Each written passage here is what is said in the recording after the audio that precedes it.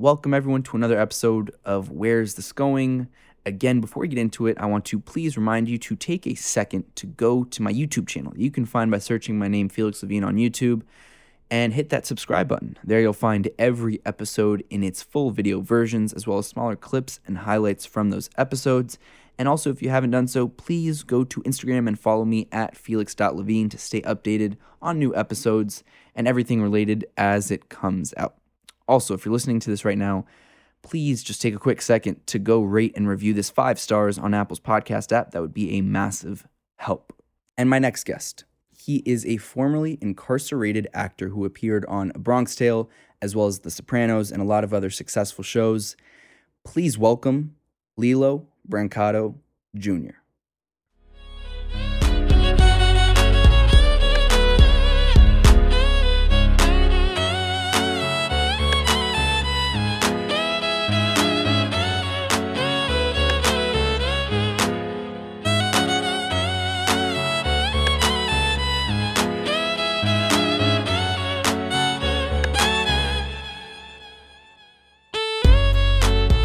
Boom. And we're live.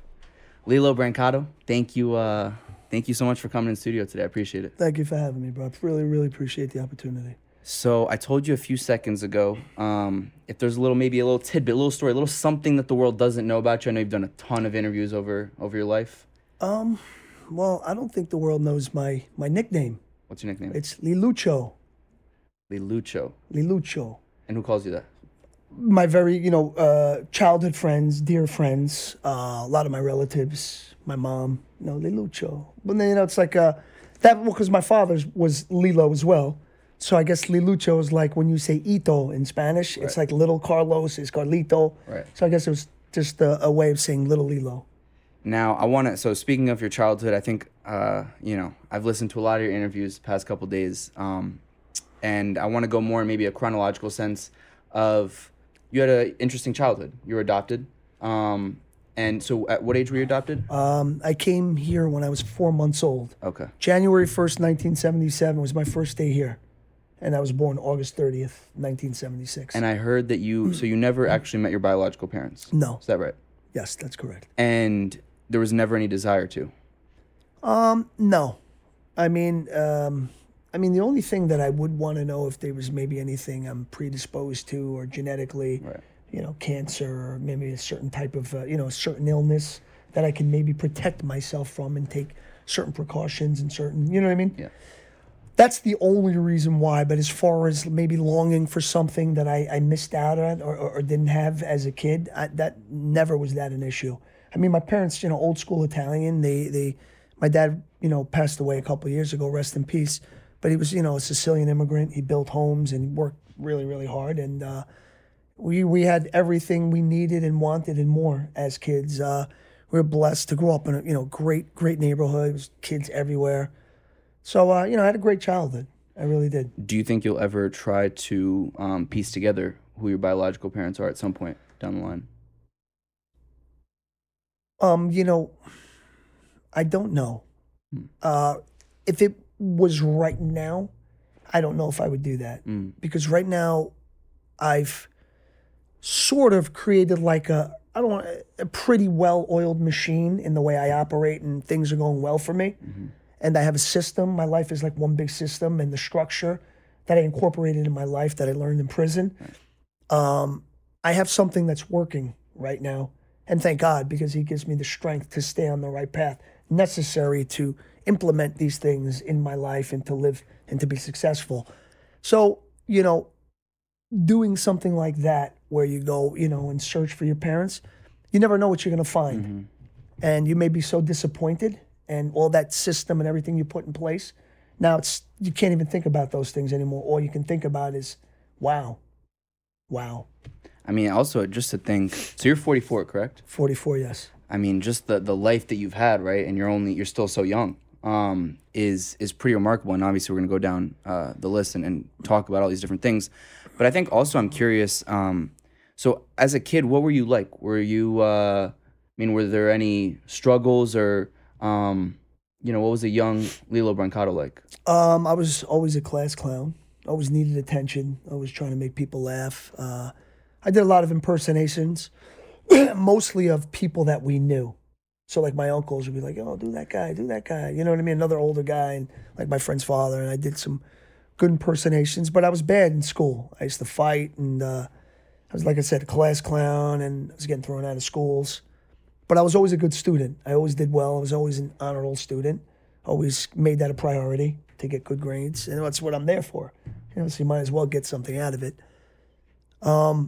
But yeah, you know, I got thrown out of a few schools, and my life really didn't have direction. But there was no drugs or anything like that yet. Right. I was in 10th grade, and I went to like 3 schools that year because I was thrown out of Sacred Heart in September. They didn't want me back. What was the reason?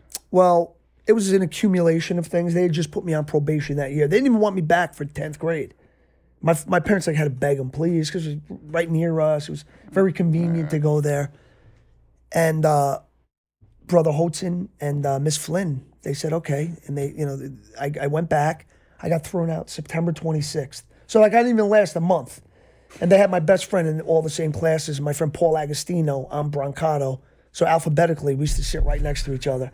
And we got in so much trouble. Because he wasn't, because in 9th grade, we weren't in the same classes. Now it's like you look at it and I'm like, oh my God, this guy's in this class. So it was like just a recipe for disaster. Right. And we didn't even make it to October. I got thrown out September 26th. That particular incident was because on the street, my friend got jumped by these kids who was friends with this one kid. I was a sophomore. This kid was a senior. So I went up to him in the cafeteria and I'm like, hey, what's up, man? I heard your friend had a problem with my friend. So we started, talking like that. My friend Paulie, he had my back. So we were in the cafeteria. And these were seniors. They were bigger kids. And this one guy, Joe, real big guy, I remember he swung at us and he missed and he hit Brother Richard in the cafeteria. So it was a disaster. And I got thrown out. I got thrown out that day. And then I missed a month and I went to another school and then I got thrown out of there because I was using a fake address. So my parents didn't want to send me to Yonkers public schools. They were bad. Right. So they said, maybe we'll send you a little further, a half hour away with my cousin at a house. I know it's illegal, but my parents just want the best for me. That's, you know what I mean? Right. Believe me, they knew it was illegal and they were afraid to do it. Because my parents are by the book. You know what I mean? They're like, old school. But they knew it was, the greater good and this guy's going to get a better education there. But, and then, 3 schools, then summer came. But I did work at a law office. My friend Corey Rabin, he's like my mentor. My father, like I said, built homes. Corey was the lawyer who did the closings. We were very close to his family. His father's a judge. The Rabins, very good people. He's one of my best friends and my mentor. And he's in recovery as well. He's in his 60s. And this guy's made a very big difference in my life. And I used to work for him. I was getting $9.50 an hour in 1992. Wow. You know what I mean? Off the, $9.50 an hour. That's a lot of money back then. I know. And so that's what I did. I filed and I answered phones. And then July 5th, 1992, I was on Jones Beach. And we had heard about a film called The Bronx Tale. And it was like a big thing in the neighborhood and in the 5 boroughs. So you hadn't acted previous? Never. You didn't even think of it? Never even thought of it. Wow. So we were, I would hear about The Bronx Tale, like on the radio. Robert De Niro making his directorial, looking for kids. And it went through the whole thing. And it was like just hearing that is just so like intimidating that I would never go read. You know what I mean? Right. But I knew, like, everyone tells me I look like the guy. Maybe I could be good, but nah. Such a long shot. So I never really put much thought. My cousin went to read. A few of my friends went to read. But you hear so many stories. Oh, this guy got the part. This guy got the, And that's just where we live. So in like the 5 boroughs, there's probably like 300 kids that said they got the part. So July 5th, 1992, day before, we're lighting off fireworks. We decided we'll go to the beach. And we were there that day. My brother calls me out of the water because the guy was handing out flyers. His name's Marco Greco. He was a scout. And he was like, what's the problem? My brother's like, oh, hold on. I'll get my brother. He looks just like him. So he got me out of the water. I met the guy. He automatically, saw the resemblance. He's seen it. Wow, this kid does look like his son. So he's like, have you ever acted? I said, no. I said, but I watch a lot of De Niro movies. So I started doing the faces and all. He's like, oh, this guy. That was a Sunday. He said, we're usually closed. I want you to come in tonight. And I remember my friends brought me down there. Went home from the beach. took a shower, got ready. I was nervous. My friends took me down to the Bronx, the actual neighborhood where the film took place. They had that's called like the Fordham Belmont section of the Bronx. And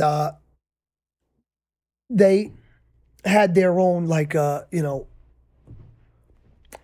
Fordham section of the Bronx, it's like they had their own little playhouse. It was called the Belmont Playhouse. Okay. They used to do like, little plays and, So I didn't know that, but I heard about all this after. So I went down. The guy Marco was there. I'm in the playhouse, and he gives me a scene, the one with the shaving. But originally, De Niro was shaving, and I go up to him and say, "Hey, Dad, let me ask you a question." So he said, "Learn the lines, and I'll come back, and we'll do it." And I learned them, and it just was something I was able to do. Like, I just knew how to do it. Everything made sense. All right, interior, night, bathroom. Calogero walks to Lorenzo as he's shaving. Blah, blah. Yeah. Hey, Dad, let me ask you a question about Joey Bama from down the block? Yeah.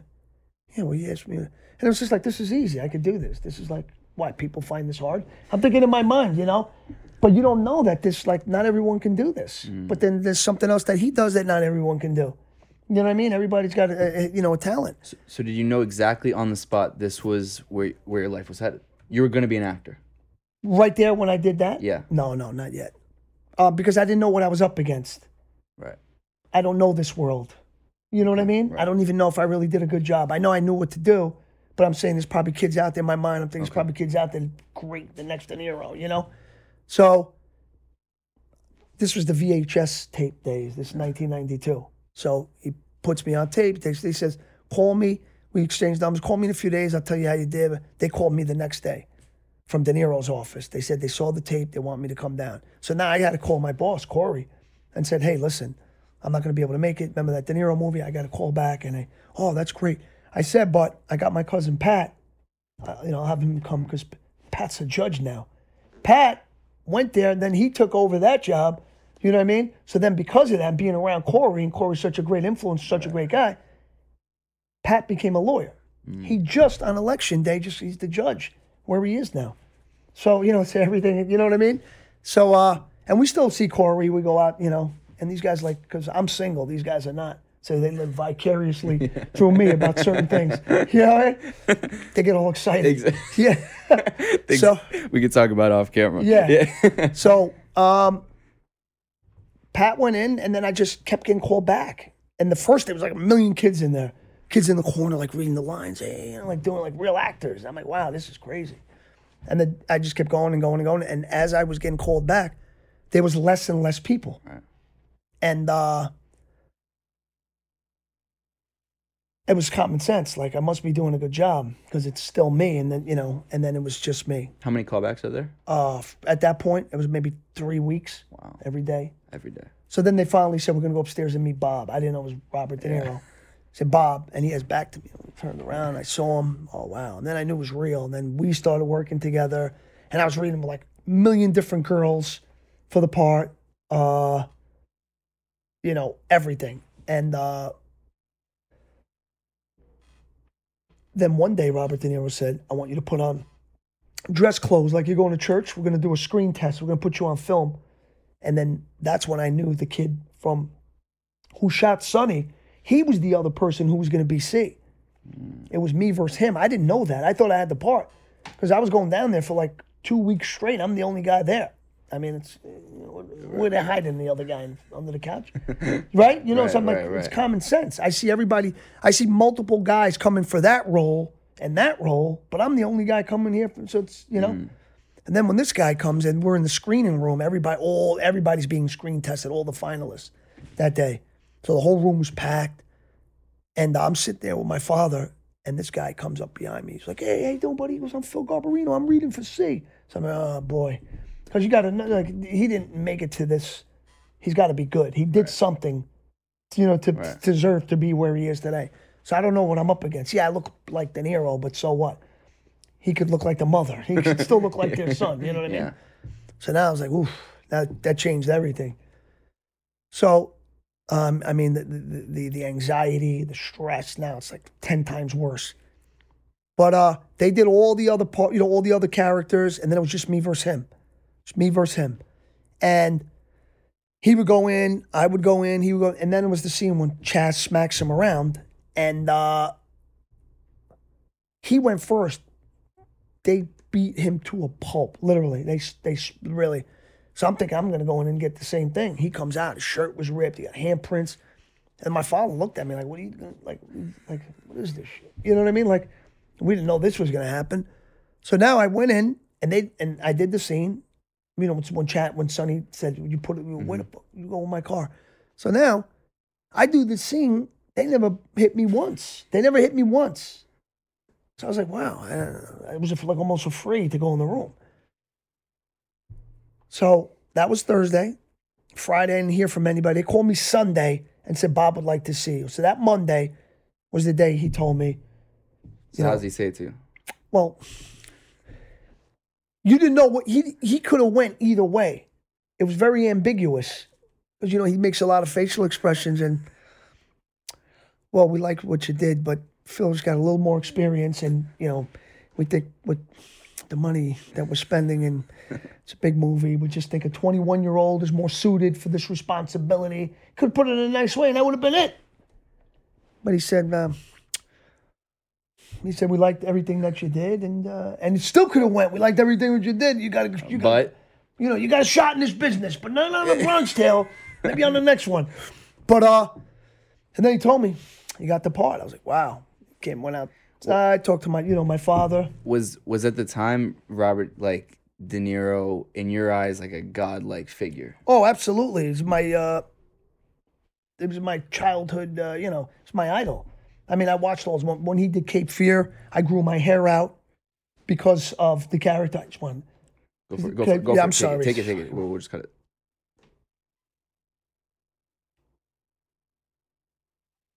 Okay. So, yeah, I mean, this was like a dream come true. I used to, put fake tattoos on me, grow my hair, like Cape Fear. And because somebody told me when I was working at a florist as a kid, I had an Atlanta Braves hat on, and it was Christmas time. And I was putting the Christmas wreaths outside on display. So I got my head down, put them down. And the guy says, hey, he asked me a question. I looked up. He goes, oh, my God. He goes, you ever tell you look like Robert De Niro? I heard the name. I didn't really know who he was. So then we started. Then my father was like, yeah, he's like, I got a summer movie with Robert De Niro. So he showed me. I was like, oh, this guy? And I was like, yeah. So now I became obsessed. I'm watching all the movies, studying the acting and, the characters. And so this was like a dream come true. It was too good to be true. Now, so you're at the time, what, 15, 16 when you get it? 15 years old when they found me. When they gave me the part, I was 15, but when we actually started shooting the film, I was 16. Okay. Because August 30th is my birthday. I turned 16. They found me July 5th. Okay. So I had the part right before my birthday. Because I remember August 31st was the first day they shot the movie. That was the first day of principal photography. And I watched that movie, The Bronx Tale, and for many years I couldn't watch it and analyze it for the quality and what it is. But it's such a great movie. Mm-hmm. You watch it after so many years, and just so much goes into it. But I watched that scene again the other day when Sonny kills that guy in the street. That scene was so awesome, just the way it was shot, and the kid, and back to Sonny and Chaz, just the way he looked at him and then he put his head down. He did it perfect. If he would have did it for 1 second more, it would have been too much. Just the way he did it was perfect. I'm just watching him, I'm hanging on, and he did it perfect. He dropped you right at the right time. And another thing, too, the squibs, when they pop, when you boom, boom, you're getting shot. And I just spoke to the guy who was breaking the window. Joe Black is his name. Right. I just spoke to him the other day. He's doing well. He's a good guy. And he was so perfect, and nobody knew that was Pesci. Right. And then they hide it to the end. It's like, wow, that was friggin' you. And when he goes, fuck you, you freehole. But when he said that word is a real Bronx word, freehole. When he said, fuck you, you freehole. And now you go watch him, because when you know it's him, then you go back and watch it, and then you're like, oh, yeah, that is him. You'll never see that in the beginning. But if you remember, when Chaz shoots him, the first squib that pops, what I thought was so awesome, is right here. Because when he's like this with the bat, boom, that first one popped out of his arm. I was like, yo, that was so good. That was so good. The way it was shot. And then he shoots him right in the head. He goes, get this car out of here. But that was perfect. That was a beautiful scene. Just everything about that film. Robert De Niro paid attention to detail. Yeah. That's why that film was so great. He paid attention to every little detail. There were films I was on. I'm not going to say any names. There were films on. I used to have a different haircut every day. Nobody said anything. I was like, all right. Like, you don't know that this is way different than it was yesterday. If you're okay with it, I'm okay with it too.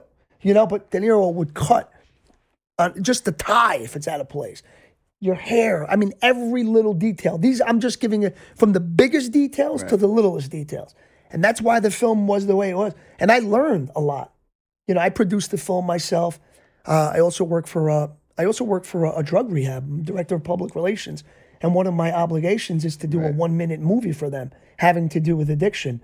So I conceptualize, I direct, and, you know, there's a lot, you know, and I'm big on the detail too. And that's a lot that I want to get into after, but I'm just wondering right now. So when it comes out, you're about 16 then? 16? No, the film came out, I was 17. It came out in the fall of 93. Savoy Pictures. Okay. So then at that point, you're 17 and people recognize you, I'd imagine. They know you. I mean, you're top of the world, no? Especially for a 17-year-old. They probably can't get any better than that. I mean, yeah, it was definitely life-changing. I mean, would you get noticed, you know, on the street? Would people come up to you? And yeah. It was like the full celebrity kind of experience. Yeah, absolutely. And absolutely. Is that something that you really enjoyed? Is that something that was scary to you at the time? Well, the attention comes in all different forms. Right. So some of it you enjoy and some of it you don't. You get people that are just jealous and they want to start calling you names. Hey, you jerk off. You know, for what? Because I was like, I don't understand this. You know? But then you got people that love you and admire you. And, you know, I mean, and that's a beautiful thing. That to have some complete stranger come up to you and tell you, you know, I love you and I admire your work. That's special. Did you feel invincible? Yeah, to a certain extent I did. Because it just happened when I was like that age. It almost felt like this is what's supposed to happen. Right. From Bronx Tale to Renaissance Man to Crimson Tide. These are 3 studio films for a guy who's never done anything like this, has no experience, and is getting thrown in these situations without the experience. That's that's dangerous. And do you think that the drugs and all of that we'll talk about after, that would have happened if you hadn't had this life at such a young age and this attention at such a young age?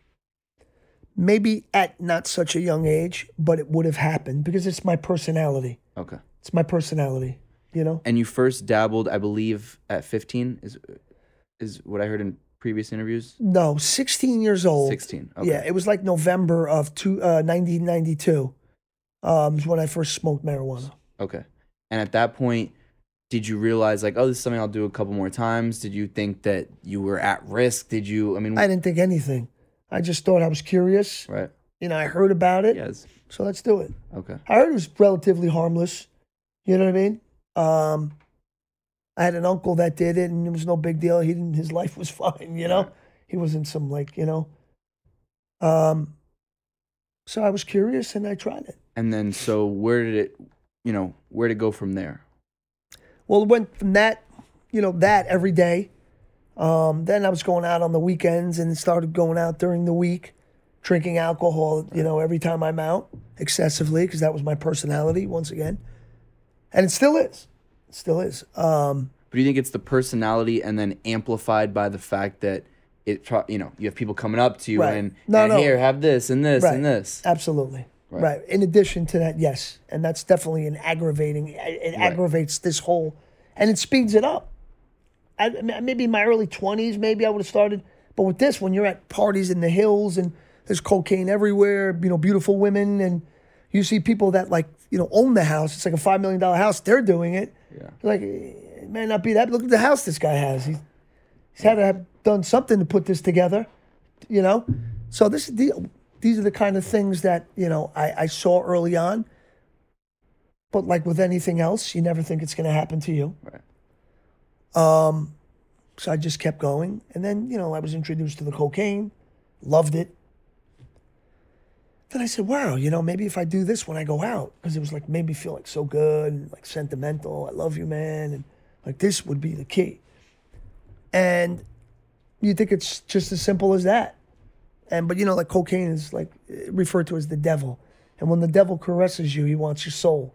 And that's what he's doing in the beginning. So you think it's going to be like this all the time. But the more you do it, the less you feel as good as you did that first time. And you feel little flashes of it, but it gets more diluted every time. And then it kicks into the whole psychosis part of it, the paranoia, the delusional behavior, people in the wall, and, you know what I mean? Right. Then it goes to that because you abuse it. So for the most part, growing up, you had your head on straight, like Pretty little much. school things here and there, but I was a good student. You were a good student. I was focused. I was an athlete. You were motivated. Right.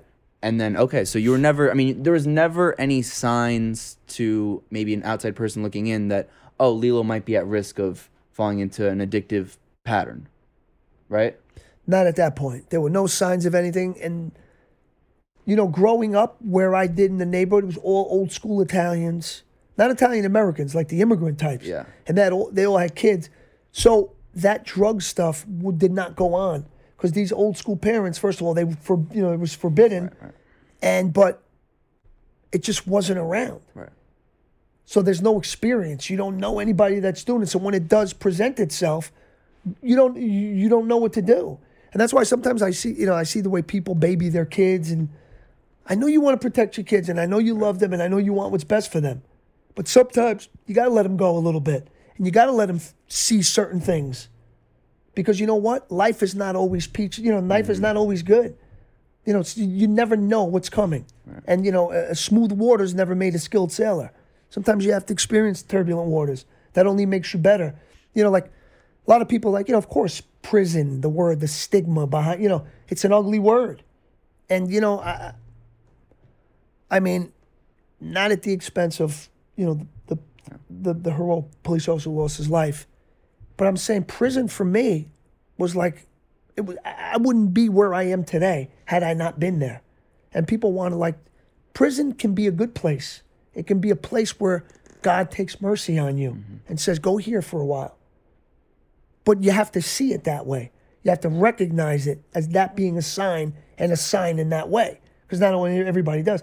Some people look at it like, I could go meet new people here, become a better criminal, and when I come home, I won't get caught like I did this time. It's a whole different mentalities, but that's the way I saw it. And, I owe a lot of the way I am today. I'm so focused, so disciplined, and so structured because of prison. It's like you're going to cry, you think you're going to go home? You're not going home. You got to tough it out. And then it comes to a point where what bothered you doesn't bother you anymore. And you just see as time goes on, wow. When I first went there, I was like a kid, grew up, I was a spoiled brat. My parents gave me everything. Had the best of everything, the best birthday parties, the best communion. They spent so much money and And then to make matters worse, then I'm in these movies. So it's who's going to tell me anything? Yeah. I'm making all this money as a kid. And, Did they ever find, not to interrupt you, did they ever find out or could tell about the drugs that started it was right when you're about 16, 17, you start dabbling, and then it kind of just progresses from there, yeah? Yeah. And they... To hallucinogens like mushrooms. And how old are you when you started? 17, 18. Oh, okay. Mescaline. And did they have any idea? Yeah, they did. My parents knew I was smoking a little weed and stuff like that. And to them, that's like heroin. Right. These old school Italians, that's very bad. I don't think marijuana is all that bad. I think people can use it if these days it's destigmatized. Yeah, it's. I think it's very. It can help. It can help so many in dealing with addiction. Right. It's I mean, for so many years, the way it was spoken about, and it was just not legal, and so many people think it's so bad. But I think it has so many positive things. But you would find a way to separate career and drug use, or no? In the beginning, I did, because I still wasn't that far gone. Right. But as time went on, there's, there was the scenes I did in The Sopranos where I was high. Right, I had read that. And and major motion pictures, I was there high.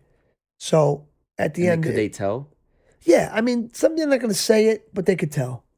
You think you're fooling everyone, but you're not fooling. You're only fooling yourself. And was it at that point because you were already addicted, or because you're like, fuck it, let's see if I could do it? Or was it you just thought you were invincible? No, not the invincible. I just needed it. Okay. Yeah, I had to. So it was addictive at that point. Yeah, addictive, right. It was 100% addictive. And because I would do cocaine all night, and then it's like I got to go to work the next day, and I'd be all like geeked out, my jaw going, I can't go to work like that. Right. So then I would go snort a bag of heroin just to come down from that to the point where now I'm like normal. But with that dope, now you're going to be throwing up every 5 minutes. Yeah. You know what I mean? So it's like, but yeah, it was bad. So but at that point, did you ever feel like, this is a problem? Oh, yeah, absolutely. I knew it was a problem before that. When did you know it was a problem? I knew it was a problem probably like by 1920. Okay. And I still went till 29, you know what I mean? And if I hadn't got locked up, I'd probably be dead right now. Yeah, because like I seen like as we were getting older, like all the guys I did it with, and these guys just stopped, and they're like meeting girls, and you know what I mean? It's just, and I'm not. Like now it's like I'm a Tuesday night, I went and got myself a gram, I'm cutting it up on my, junior high school yearbook and snorting blow in a Tuesday night in my room for absolutely no reason. That's a problem. But at 1920, when you realize it's a problem, are you telling yourself, I want help? Or is it just like, we'll see where this goes? Exactly. Right. Because you're too embarrassed and you never think it's going to happen to you. Right. All the stuff you hear about on TV, all this, it's not going to happen to you. Right. And you thought you could do the acting career and be that big star while doing it, and you'd be fine. Right. Right. But, I was very mistaken. So then, and I don't know how much you want. I mean, you've probably talked about it. I've seen the interviews a million times with the whole jail situation and the incident of that night. And people can go figure that out and go look it up. I'm more interested in hearing your mental, psychological process of knowing you're going to go to prison.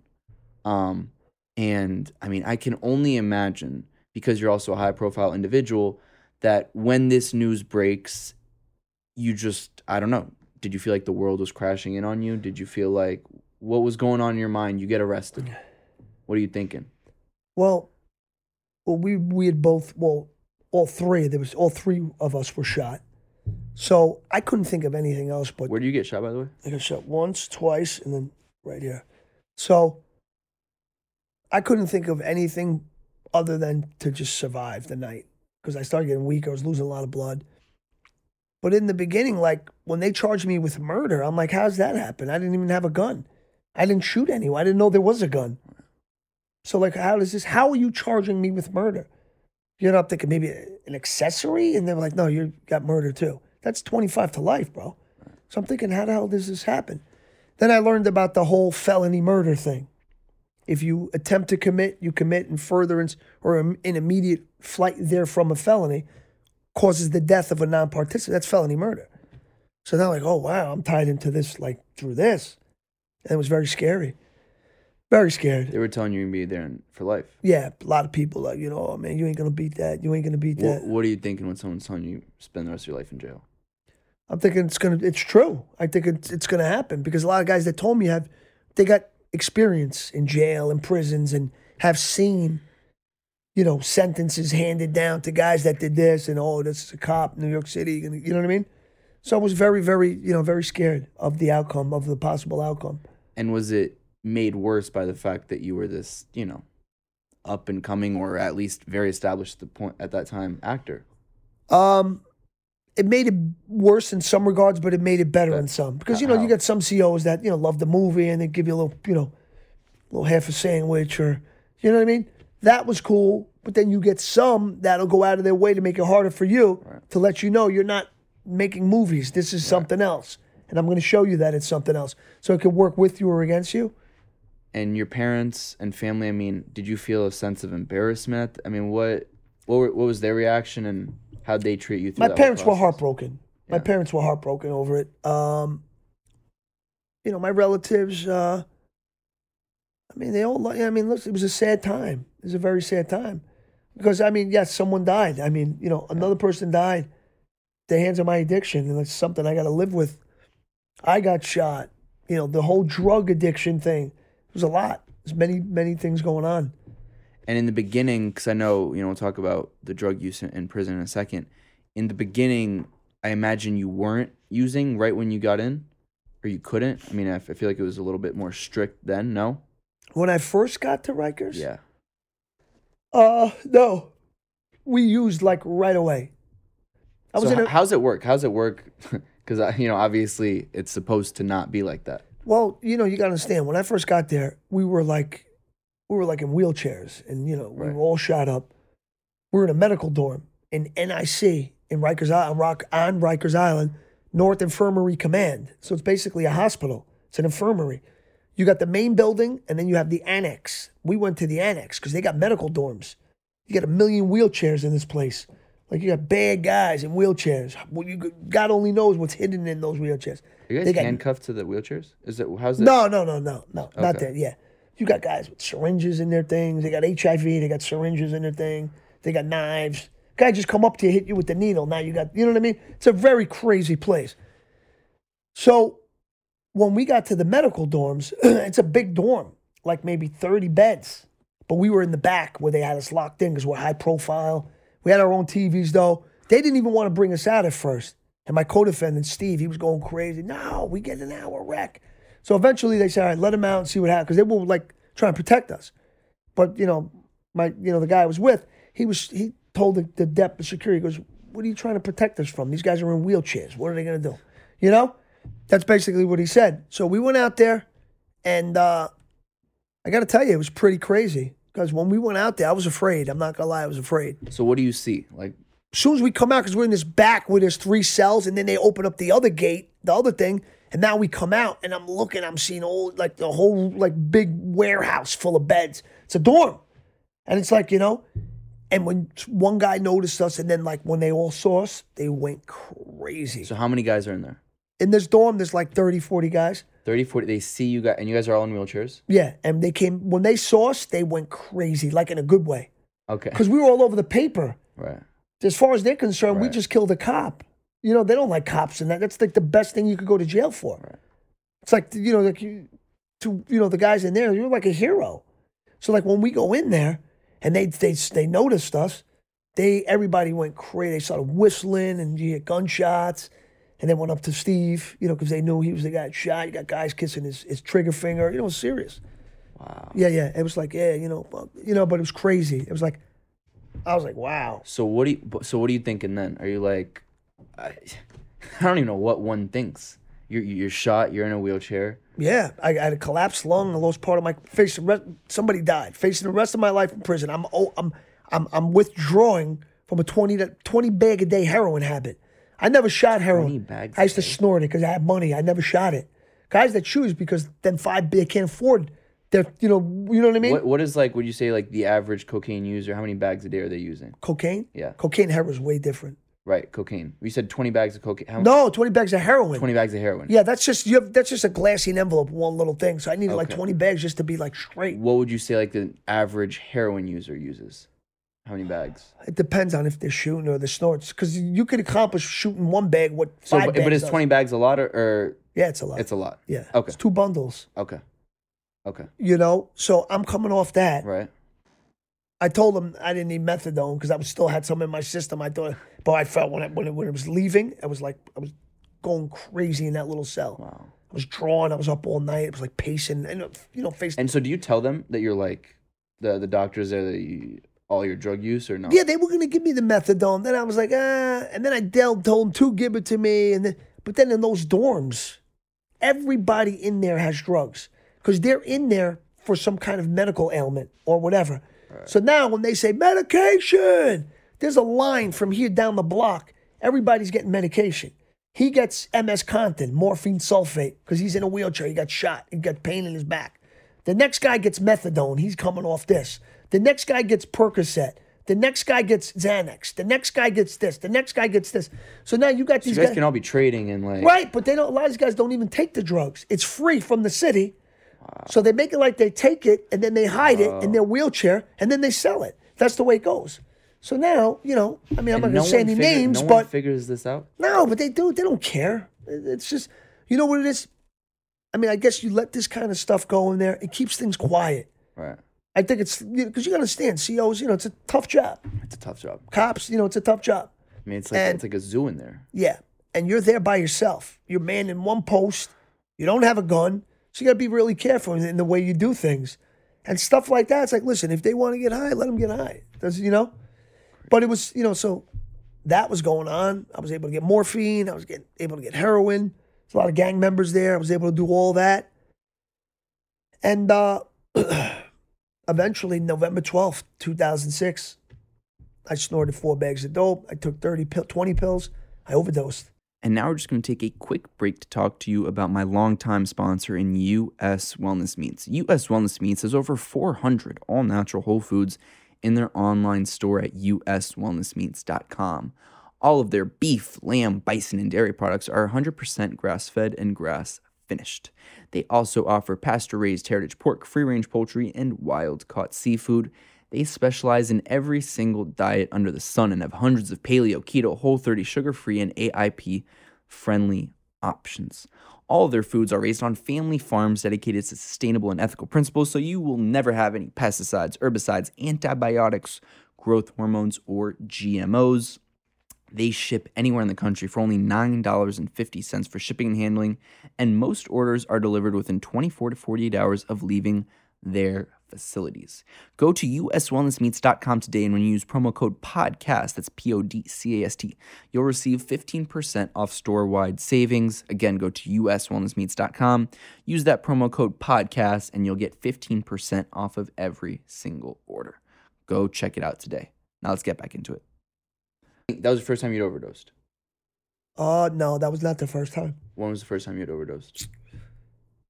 I think it was like May of 2000. And this was when so you're nowhere near jail at that point? No. On your own?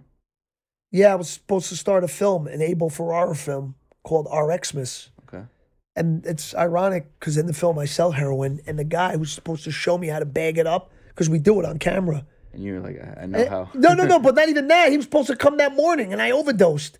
Wow. So we had to tell him, listen, you're not going to make it if you want to come by late. You know what I mean? So it was like... You weren't close to dying, or...? No, I almost did die. Because I knew I was going to do this movie.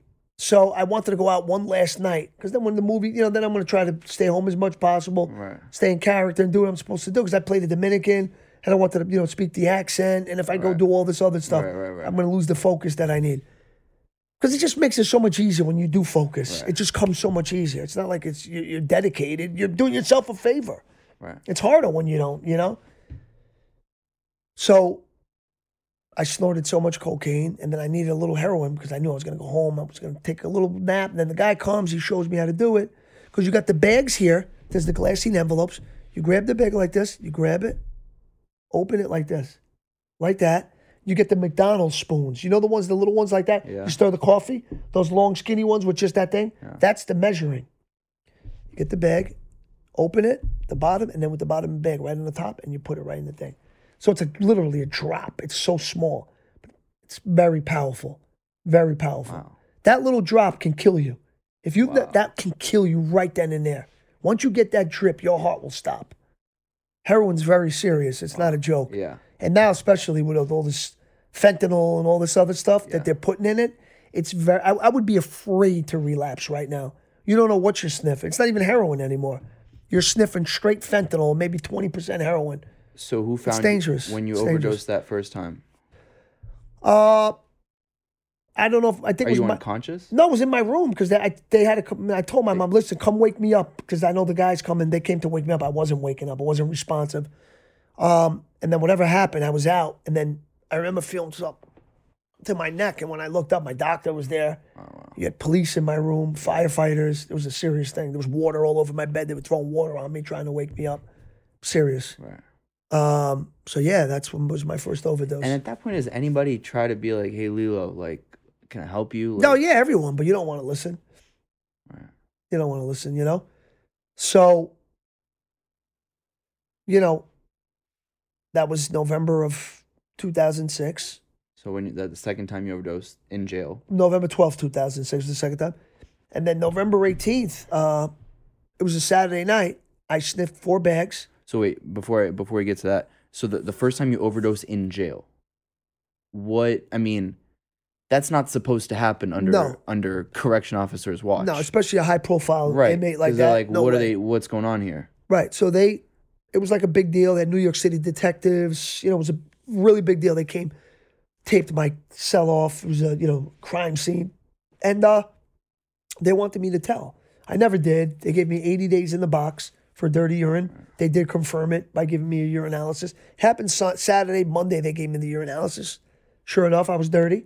So I went to the box. And right when I got to the box, my cousin Pat and my friend Corey, because Pat was an attorney, and Corey's an older gentleman, he's an attorney. So they came to see me on an attorney visit. So they were very disappointed. And he said, I love these guys. Hey, we play around. They weren't playing around. They're like, dude, somebody's dead. You're doing all this time, and people are here for you. We love you. We want to see you through this. But you're doing this, you're not going to have anybody. For some reason, it just clicked that day. And that November 18th, that Saturday when I did it, because I went to the box November 24th. Because you never know when you're going. They just tell you your number comes. You already got the tickets, and now the ticket's there. When they get room in that box, which you'll never know, they'll call them and say, yeah, I got a room for your guy. Brancato, pack up. Let's go. You're going to OBCC. You're watching a movie. Next thing you know, pack up, and you're going to go sit in a room for 80 days. That's the way it goes. You want to use drugs, that's how it goes. And there's nothing you can do. You can call your lawyer. You can call whoever you want. You're going. So that's why, that kind of stuff, it just like shakes you up. It makes you hard because you're sitting at home, you cry, you pretty much, when you're younger, you get what you want. You get your way. It's not happening there, So what's it like for you you're a celebrity, you got everything in the world, you got the money, and you're in the box.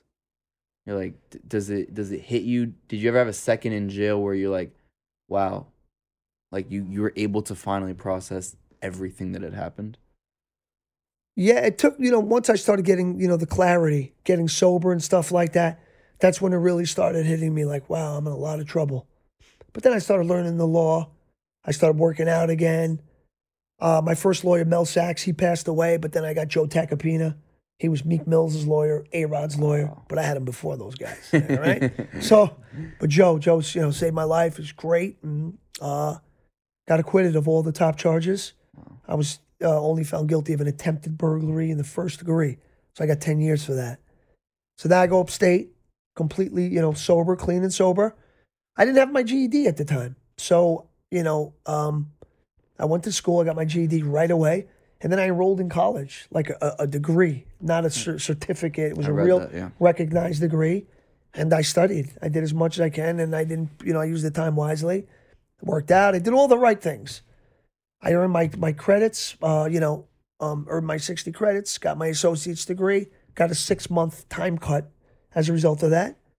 Came home January 1st, 2014. The beginning was tough. The beginning was a little tough. People slamming doors, and, my manager showed me emails of like casting directors that loved me. And now my manager's trying to set up these, his name's Eric Kritzer, trying to set up these general meetings for people to refamiliarize and myself to refamiliarize, and hey, I'm back, and you know what I mean? A general meeting like that. And I'm not going to mention who it was, but I said, he told me, Lilo, this is the kind of emails I get when I sometimes try to pitch you or for a general meeting. The one lady, and she cast me in something really big before, and she was, and my manager, Eric Kritzer, said, I would love for you to sit down with Lilo. And she said, I would be afraid to be in the same room as him.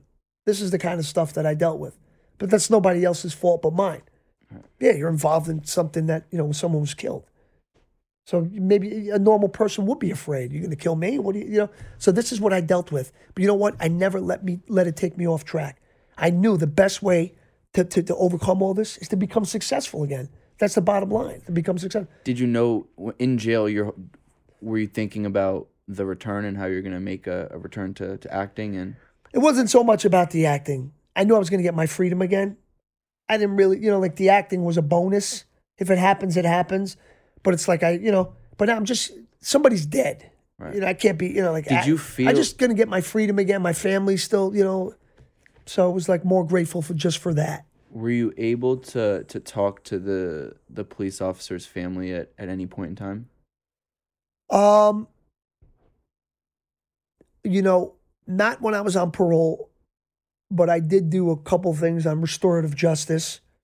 And I happened to meet, coincidentally, a relative of the police officer's sister, and it was like a peace offering. It was like a peace offering, and I said I would love to sit down. I would never do it because when I was on parole, that was like the first stipulation. You cannot go anywhere near these people. Don't try. Don't nothing. And I respected that. My curfew was 9 o'clock. If I used to come home at 9:02, I would be afraid. I respected that too. I respected all my parole officers. I did what I was supposed to do, and I was not going to let anyone derail me from what I needed to do. So what were we saying? The police officer's family. Okay, so I said, well, ask her. I would love to, and she told her she's not ready yet. She's not ready yet. So I mean, what am I going to do in a situation like that? But I did reach out, and if you're not ready, that's Do you carry any of the shame? Do you feel, or did you ever feel during your time in jail that, a sense of I'm ashamed of myself, or I'm ashamed that my activities or my tendencies or my addiction led to all this madness? Absolutely. How do you cope with that on a daily basis now? I mean, the way you cope with stuff like that is, I mean, the best and the most sincere apology is changed behavior. Right. So you changed from what you used to do. Like now, it's like, I can show you my last 10 texts, and I guarantee there's at least 3 or 4 people that I work with on a daily basis. And I try to share with them my experience and my strength. And, hopefully it's contagious. And then they can learn from what I've been through. And then they pass it on to the next guy. That's what it's all about. So when I do that kind of if I was still doing drugs and doing stuff like that, I would feel ashamed. But ashamed is not what I am right now. I'm proud of what I've become. So I'm definitely not ashamed. And listen, I definitely take full responsibility for how my actions and my drug addiction made a contribution in the death. Right. Because obviously I was there, and it's something that I got to live with. But as far as me killing the police officer, people say cop killer, that's like the furthest thing from the truth. Right. Okay? That's the furthest thing from the truth. Because it's like, how can I kill you when you shot me first and I was unarmed? I was unarmed and you shot me first. No, and I think anybody who knows the case knows that. Yeah, it's like, I got shot first. Right. I understand I'm on private property. I did not have a gun. I did not do anything for where you warranted for you to shoot me. Right. But you shot me. I understand you came out, you heard broken glass, and you're trying to protect your neighborhood. And I understand all that. But, let's set the record straight. I did not kill that guy. And I don't feel like I should still have to suffer. Right. I paid my debt to society. I was a stand-up guy. I did my time like a man. I never told on anyone. And I came home and I've devoted a big portion of my life to helping other people. So I think still opportunities are taken from me. Oh, Lilo, we're going to have to cancel the event. Some of the cops found out. Why? One time they told me they made a big deal because I went to this school in Jersey to talk to these kids. And they were like, right message, wrong messenger. Who do you want them to learn from? Right. You got to have them learn from people that have been through it. And the fact that I think that you're writing this bad stuff about me after I didn't get paid for that. I took time out of my day in hopes of maybe even helping one of those kids. Mm-hmm. And the fact that these cops did that, it's absolutely disgusting. Mm.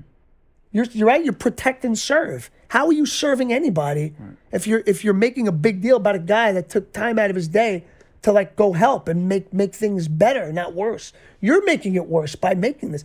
Some of these kids probably didn't even know. You know what I mean? Mm-hmm. And it's just ridiculous. So I believe you're 13 years sober now? 14. 14. Yes. Because it was 2006. Right. November 18th. I just celebrated 14. Congratulations. Thank you, bro. Last week? And so you were able to cut cold turkey? That must be hard because you were using a lot. No, well at that point I didn't really have a habit because I was only getting it when I could. Right. In jail. The beginning was hard because I didn't, that was kind of how I had to go cold turkey and, dealing with this situation. Right. You know what I mean? So you could be in the best situation in the world, but if you're withdrawing from heroin, it'll make it really bad. So now you have the worst situation in the world, plus that. So now it's like, ugh, and you're in pain. And your body's probably going crazy. Yeah. But I'm all shot up too. And you're all shut up. Yeah, so I'm like, this is all held together by staples. Wow. It was bad, bro. I was like 130 pounds. And was there ever, any temptation from that point on to even when you were out and it was easier to dabble? How do you advise someone who is a recovering, because I know this is a lot of the work that you do, who is either addicted or a recovering addict, to tell them don't try it again, don't, to stay away? Well, it's easier said than done to someone who has an addictive personality. You got to, it's all about the way the brain works. We have a dopamine processing system, and then someone who's an addict, the dopamine is not processed as fast. So there's like almost like a hole in the soul. Right. So like, the kids that are going to become addicts, they eat a lot of chocolate and they do things to hit that pleasure, that part of the brain where they're lacking. Okay? But drugs are not the only way to achieve that, that sensation. But you can do, working out. Working out will give you that same feeling. And, helping someone, service. That's why it's so big in recovery. Doing service and being of service to others. When you go help someone else, well, that makes you feel good about yourself. That has intrinsic value. And that intrinsic value can lead to a dopamine rush. Mm-hmm. This is what you got to do. You got to change your habits from bad ones to good ones. Maybe every morning you go help these people at the the soup kitchen, or you go do whatever. That makes you feel good about yourself, bro. When let's face it, when you're feeling good, you're not getting high. Right. It's when you're not feeling good is when you get high. So when you're doing all these things that make you feel good, you won't have to get high. And becoming mindful, how you just allow something to enter, you process it, and you let it go, as opposed to like ruminating. Because your mind is, it could be the cause of all your, you know what I mean? Just in the way you're looking at things. But when you can become mindful, because listen, you go in recovery, you go to rehab, wherever you go, when you come back out, the world's still the same. Right. You're still going to have these situations. Nobody's going to change for you. You're the one that has to change. And the key is to become mindful, to be able to be in those situations where you see the drug dealer. Take it in, and you just, there's a term, it's called urge surfing. What's like, like urges are like waves. You know how the wave just starts and then it builds up? Right. It's like an urge, and then it gets all the way up here. The more you feed that urge, it'll keep going. When you don't ruminate and you don't feed it, crashes, and it goes away. And this is where the key in becoming mindful is. Because you'll never extend that wave. That urge will go away. It'll go away because when the urge first hits you is not when you get high. Sometimes when it lingers and it just doesn't go away. Because in the beginning, you do have that, and you think like, well, I can't, and then it just doesn't let you go. Because you're ruminating and you're not using your mind in the right way to be able to combat this right now. But doesn't mean you can't learn how to do that. That's the key. And, Do you ever resent yourself for falling into the addiction in the first place? Not that it was your fault, but do you ever feel like, man, what the fuck? I wish. Of course. I wish I would have took things a little slower. I wish I would have had a little more experience. If I was even a few years older, maybe that wouldn't have happened. What would you have told yourself now? If you tell a little 15, 16-year-old who's starting to get all that fame and all that, people noticing you in stardom. Well, I would say is don't stop being a kid your age, and don't stop doing age-appropriate things. Don't lose that, because the grass is not green around the other side. Right. Okay? Yes, you have this opportunity, and it's what it is. It's work. So go do the work, get paid for it, but don't get stuck on all the other stuff around it. The parties, the this, the that. That's going to be your downfall. That's going to ruin you. Be a kid. Don't lose. Do not let your education go. Other than your health, your education is probably the second best investment in life. You can never go wrong. But your health, if you don't have good health, right, you can't learn. Or you could learn, but you're not going to enjoy what you learn and the fruits of what you know what I mean? Health is number one. But make sure you stick with your education and don't grow up too fast. That's what I did. Got to the point I was in my late teens. It's like, what do I do now? What do you do now? Right. See, I never went to my prom.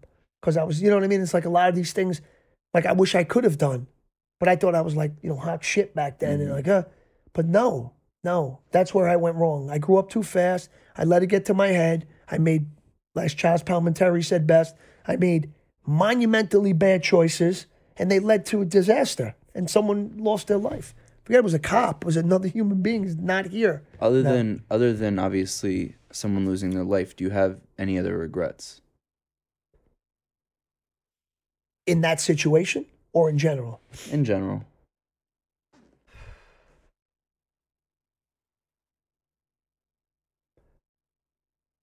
I mean, I regret, I could have stayed a little closer to Robert De Niro. But my thoughts were like, this guy's probably got so many people that bother him on a daily basis that maybe I shouldn't do that, and maybe I should be one of the guys that doesn't do that. But now that I look back in hindsight, I said, you know what? Because he would have probably, he's got a son my age. You know what I mean? So it was like, and I looked up to him, so I know what he would have said, I would have listened to, because I respect him. I look up to him. Same thing with my dad. I looked up and respect him too. But this is just another person with another person's.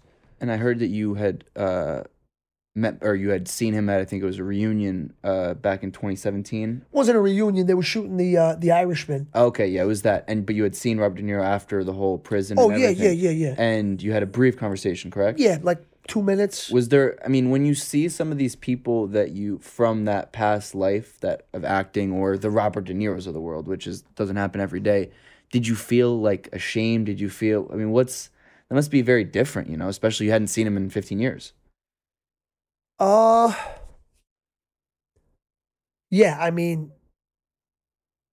it was very different. So much had happened, but he was still, beautiful guy. Yeah. Came up. He was, he asked me like real sincerely, "You okay?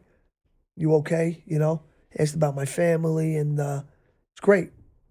It was, and I do regret not keeping as much in touch as I should have. Now, so where do you go from here? You're 44 and a crazy life, I guess, up until this point, but you're still young and you're healthy and, you look good, you're in shape. Is it, I know you've acted in a bunch of different things since you got out of jail. Where do you go from here? What do you hope the next 5-10 years look like? Well, like I said, I got a film that I produced. It's called The Fury. My partner, Victor Rios, He directed it. It's a vigilante movie. It's awesome. It's not your run-of-the-mill. Where can people watch it? Well, it's not out yet. Okay, we're still finishing the music. It's not your run-of-the-mill independent film. Looks like a huge studio film. It's awesome. Then I have a film called Made in Mexico. Mario Lopez produced. I play like a Mexican cartel guy. My friend Rodney Rinks, Tootie we call him. He was the writer, director. It's like a comedy, It's pretty cool because the guy owes the guy money. When he was like, he can't pay him. Then they kidnap this writer, the cartel guy, and he tells, well, then you're going to do the movie here about my life with my guys. You got guys holding up like these metal things, his guys, like, for the bounce, for the light. They hold the phone. It's just funny. It's really, the relationship that we had in the film was kind of like Robert De Niro and Billy Crystal in Analyze This. Mm-hmm. The guy was scary, but he had that, that real, that side to him where you only saw when he was with this guy because he could kind of like let his guard down and he confided in him. It's really was well written. It was good. And then I have a short film called I'm on Fire. Michael Spezia, David Stern, they wrote it. Michael directed it. It's with Jamie Lynn Sigler. Okay. Girl from Sopranos. She plays my wife. I play an abusive dad. It takes place in the 80s. It's really, really good. Like, really good. Like, I can almost say, like, Academy Award level. Wow. Yeah, that good. Wow. When is that going to come out? Who knows? Yeah, this shit. Yeah. To wrap things up, do you ever think about... Can I also mention one thing? Go. Remember I was mentioning the Director of Public Relations. I just want to also mention, More Life Recovery. Mm-hmm. We're an intensive outpatient in New Jersey. Great bunch of people there. My boy Stevie Barone, who took me in and gave me the opportunity. Joe Coyle, guys like that, Kenny, Casey. And I'm so blessed to have been given this opportunity because when it's also a job, but you stay plugged in. Right. You stay where you're supposed to be. You got to stay in this world. You got to stay helping people because that keeps you safe. Because now it's like, oh, this kid's depending on me. He's really looking up to me. You can't fail because then you fail him too. Right. So now it's like that extra layer of strength. So it's a real blessing. I love working there. I love everyone there. And, I mean, this is, addiction's very, very serious. You could be here today, gone tomorrow. And yes, it can happen to you. It can happen to anyone. So don't think it can't. And listen, if anyone out there that's watching this, it's either them or knows someone that is sick and struggling and needs help, don't even waste not even another half a second. Get the help that you need. Seriously, if you're a mother or a father, keep your kid off drugs if you want to save the kid's life. Just like Carol O'Connor said. He said those exact words. Keep your kid off drugs if you want to save that kid's life. Because if he's going to stay on drugs, he's probably going to die or end up in prison. So this is, the urgency is, get the help.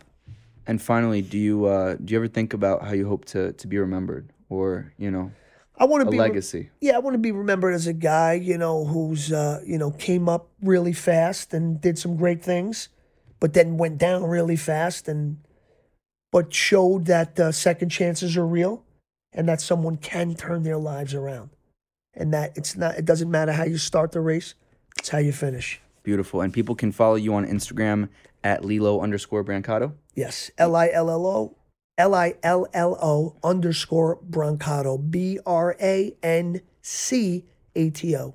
Beautiful, Lilo. It was a pleasure to have you on, and I'll shake your hand. I don't care. I mean, what a life, obviously, but also I think it's beautiful to see someone turn their life around and help others, and I think that ultimately that's what the message is about. I know that's what your social media is about, and I know that it's beautiful to see people do that, and thank you for doing that for people. Thank you, bro. I appreciate that. Thank you. Thank you.